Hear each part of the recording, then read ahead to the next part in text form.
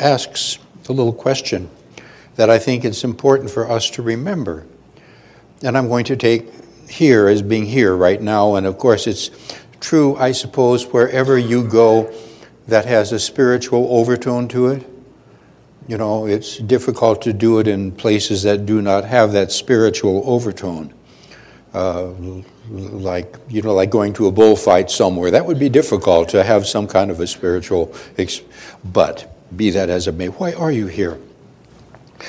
You are here, I am here, and the only thing that we ever have to work with within our own spiritual growth is covered within the word that is used often in metaphysics and in New Thought and unity and religious. The only thing you ever have to work with is consciousness. That's the only thing you and I have to work with. And your consciousness is the sum total that you hold within you at all times as to what you believe to be true, as to what you therefore allow to be a part of your awareness as you go through life and encounter whatever it is right and perfect for you to encounter. That's all you ever have to work with. And that means you are in charge of that aspect of who and what you truly are. And what you truly are then is reflected in the experience that you call life in the world that is lived in. Sometimes we try to change what's out here first, and sometimes we can temporarily do that.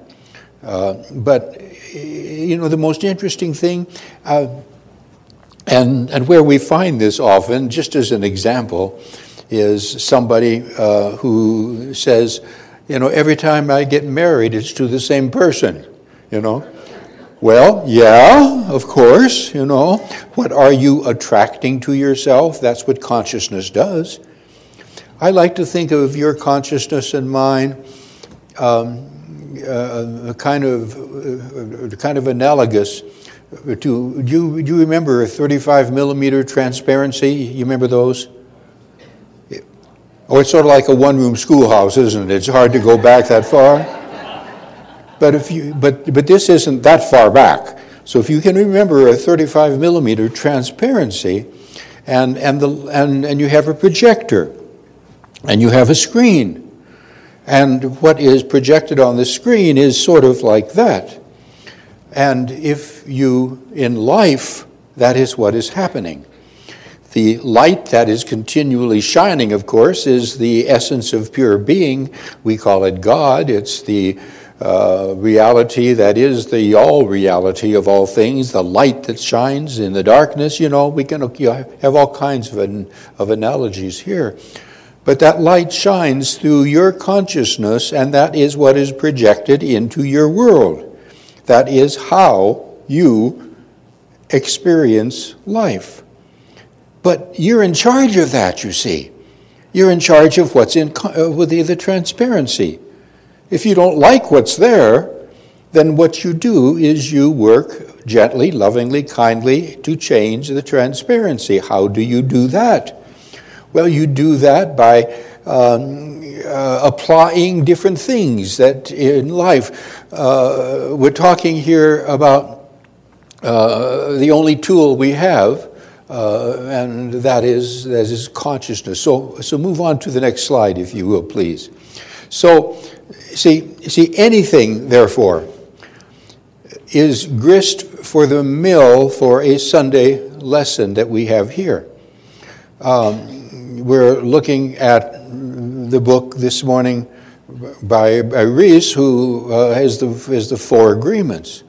And somebody might say, well, why don't you use a unity book? Well, it's New Thought, it's truth, and truth is truth wherever you find it. I'm not saying it's got to fall into any category. Truth is truth wherever you find it. And the book, The Four Agreements, has a lot of information in it that is consciousness changing because you change the transparency that you hold to be true as you apply different things, as you look at what's said here and here and here, and you say, aha, here's something I can apply, here's something I can do within myself. Here's a place where I can take responsibility of who and what I am. So everything that falls within the category of that, be it quote unquote a unity book by Emily Cady or Charles Fillmore or whomever, or be it some other book written by a whole number of, like Emerson, or you name it. And in that, if you are aware of what you are doing, and I trust we all are now for sure, if we are aware of what we are doing, we are all in the process of changing consciousness. And we are changing it to the better. You did some of that, I trust, when we had our experience with our song, I Behold the Christ in You. You changed an aspect of your consciousness when you did that, and when you truly entered into that feeling of holding somebody in the light that you didn't want to. I trust you did that. Or if you didn't do it now, do it this afternoon. Take the words with you, the song, they're there, and you can have that time of quietness and togetherness. So that is a consciousness-changing experience. So the next slide, please. It says, the first tools of viewing consciousness through the book. We use the book to do that. And the first two words were, be impeccable with your word. So that's a big one. Impeccable, if you look at the definition, it has spiritual overtones. And so what that is saying in your consciousness changing experience of life is that you will more and more and more choose to come from a place within you where every spoken word that you even think, because that's spoken inwardly, but any spoken word comes more and more and more from the aspect of the truth of your being as well as the truth of another person's being if you are interacting with them. Rather than things like, he used the word in the book, he used the word. One of the things that sort of is not what you want to do is sort of this gossip kind of thing, and relish in that, and just, stop it, just stop it. It doesn't do any good. Be willing to say to somebody, let's go to a different subject. I really don't want to stir around in that. And if they want to stir around in that, give them the opportunity to find somebody else who will stir around in that. And to just simply change. And if you can't do it totally right away, and that's understandable, of course, then take the time to do it in a quiet, orderly way. That was the first chapter. Be impeccable with your word. Watch your word, that it comes from your spiritual identification. The next chapter in the book is to take nothing personally. Well, that's a little challenging as well, isn't it? When somebody comes to you and, really tells you what in the world they think of you, but you know what they're doing? They're telling you what they think about themselves. Everything is like that. It's a big circle. And so what the book is saying is learn not to take anything personally. We're not. Let's just keep this in a way where somebody now tells you how wonderful you are. All right, you can embrace some of that, but just recognize too that they are talking about themselves, or they are recognizing, and that's what you and I should do all the time, is talk about ourselves in that particular way. I am a wonderful spiritual being. I am a beautiful person. I am quality. I am as God created me. I am all that I am, that God is in me, through me, and as me. That is what you then can project to somebody else when they are ready to hear it. You don't walk up to the person along the street, perhaps you say, and say how beautiful you are. You might get slapped, But you can say it inwardly. But what this is really saying is true. If somebody comes to you, don't take it personally, because they are talking about themselves. And I like to use the words, and they know not that they know not. They know not that they know not. And you can forgive that because they are in the process of knowing. And you don't have to put a judgment upon that. A judgment of time, or judgment of place. Just be aware of your own consciousness, expanding self, using this tool in the second chapter.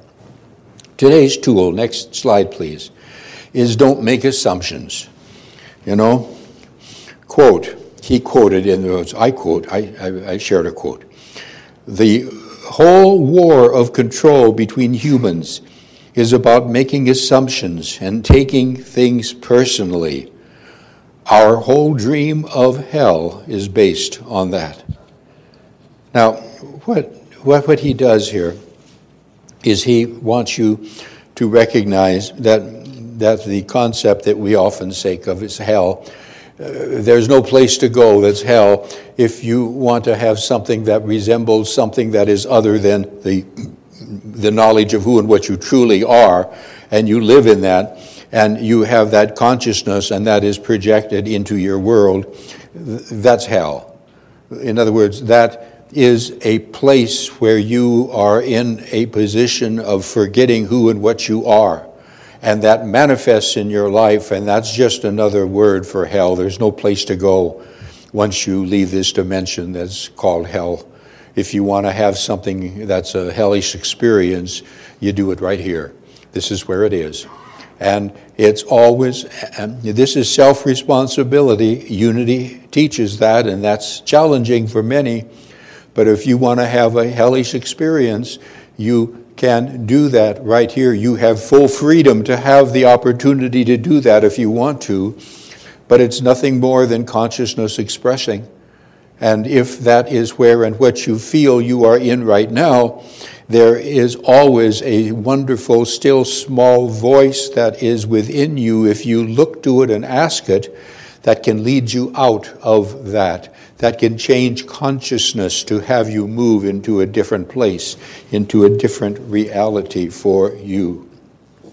So the next slide is, if you are in an experience where you are talking to somebody, or where there's an opportunity to think something is happening, the author he said, don't be afraid ever to ask for clarification, then making assumptions if you don't do that, only to defend and make the other person wrong. All right, so here's something that we can do always in our conversations with someone. It's difficult if something is way away and you hear it and you can't get to somebody, but let's just take somebody in your own environment. If somebody says something that sort of is difficult to really understand, rather than make an assumption of what that individual is saying and then make that a reason to do something, to make a judgment upon that person, which does what?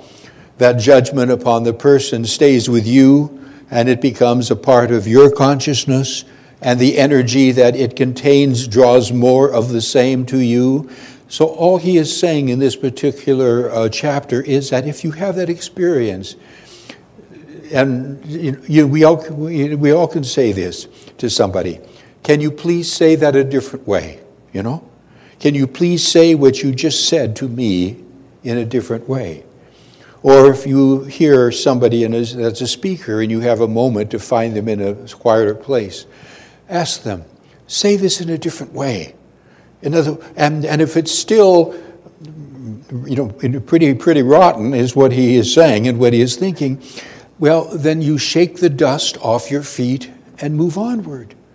You don't revel in what somebody is saying. If they can't say it in a different way so that you can understand it and you can say, aha, yes, I know what that is, then you simply let them be who they are. You are not here to change anyone. You're not here to correct anyone. Unless they ask you, what do you think? Well, then that's an opportunity there perhaps for you to, in a gentle, loving, kind way, tell them exactly, gently what you think. But that usually doesn't happen. So just watch. Remember, everything in life is consciousness changing. That's all we're talking about on a Sunday morning. And these are just little tools. And some of the little tools are just real little intricate, quiet things. In the book, if you read it, he gives a lot of different examples of what people can do and how they have experienced this, saying or not asking, can you say something wrong? The next slide is, we sometimes make the grand assumption that everyone thinks the way we do. Not true, is it? Huh? No. I mean, what a wonderful world it would be if more people thought, probably. But people are people, aren't they? They are who they are. They are unique in their own wonderful way. And we have to give them freedom to do that. So they don't think like you think, necessarily. And don't make that assumption that they do. And then give them the freedom to be and what they are. If you don't like to be in their company, and I know that this is this is really challenging if it's family, isn't it? That's difficult, I understand that. But there is a way you can sort of isolate yourself from that experience. You can let them say and do and be exactly who they are.